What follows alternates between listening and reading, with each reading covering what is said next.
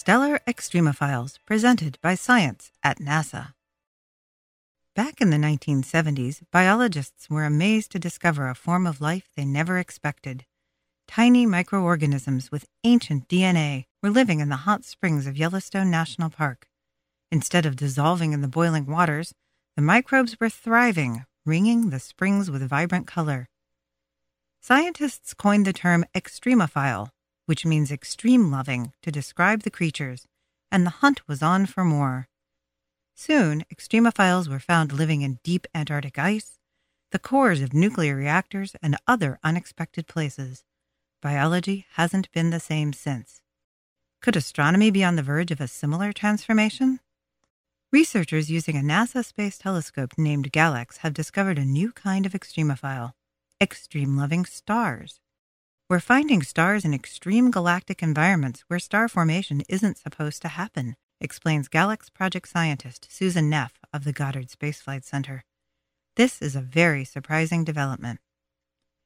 GALEX, which stands for Galaxy Evolution Explorer, is an ultraviolet space telescope with a special ability. It is super sensitive to the kind of UV rays emitted by the youngest stars. This means the observatory can detect stars being born at very great distances from Earth, more than halfway across the universe. The observatory was launched in 2003 on a mission to study how galaxies change and evolve as new stars coalesce inside them. GALEX accomplished that mission and more. In some GALEX images, we see stars forming outside of galaxies in places where we thought the gas density would be too low for starbirth to occur, says GALEX team member Don Neal of Caltech. Stars are born when interstellar clouds of gas collapse and contract under the pull of their own gravity. If a cloud gets dense and hot enough as it collapses, nuclear fusion will kick in, and voila, a star is born. The spiral arms of the Milky Way are a Goldilocks zone for this process. Here in the Milky Way, we have plenty of gas. It's a cozy place for stars to form, says Neal. But when GALEX looks at other, more distant spiral galaxies, it sees stars forming outside the gassy spiral disk. I was dumbfounded, he said. These stars are truly living on the edge. Spirals aren't the only galaxies with stellar extremophiles.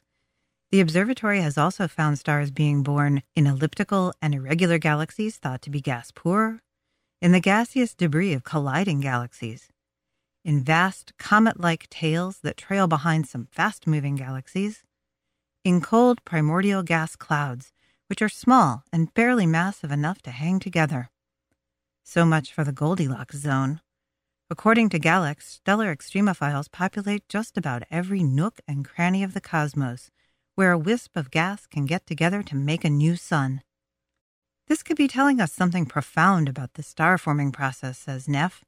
There could be ways to make stars in extreme environments that we haven't even thought of yet.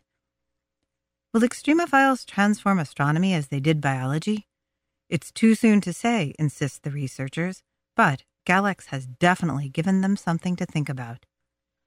For more science news from the Edge, visit science.nasa.gov.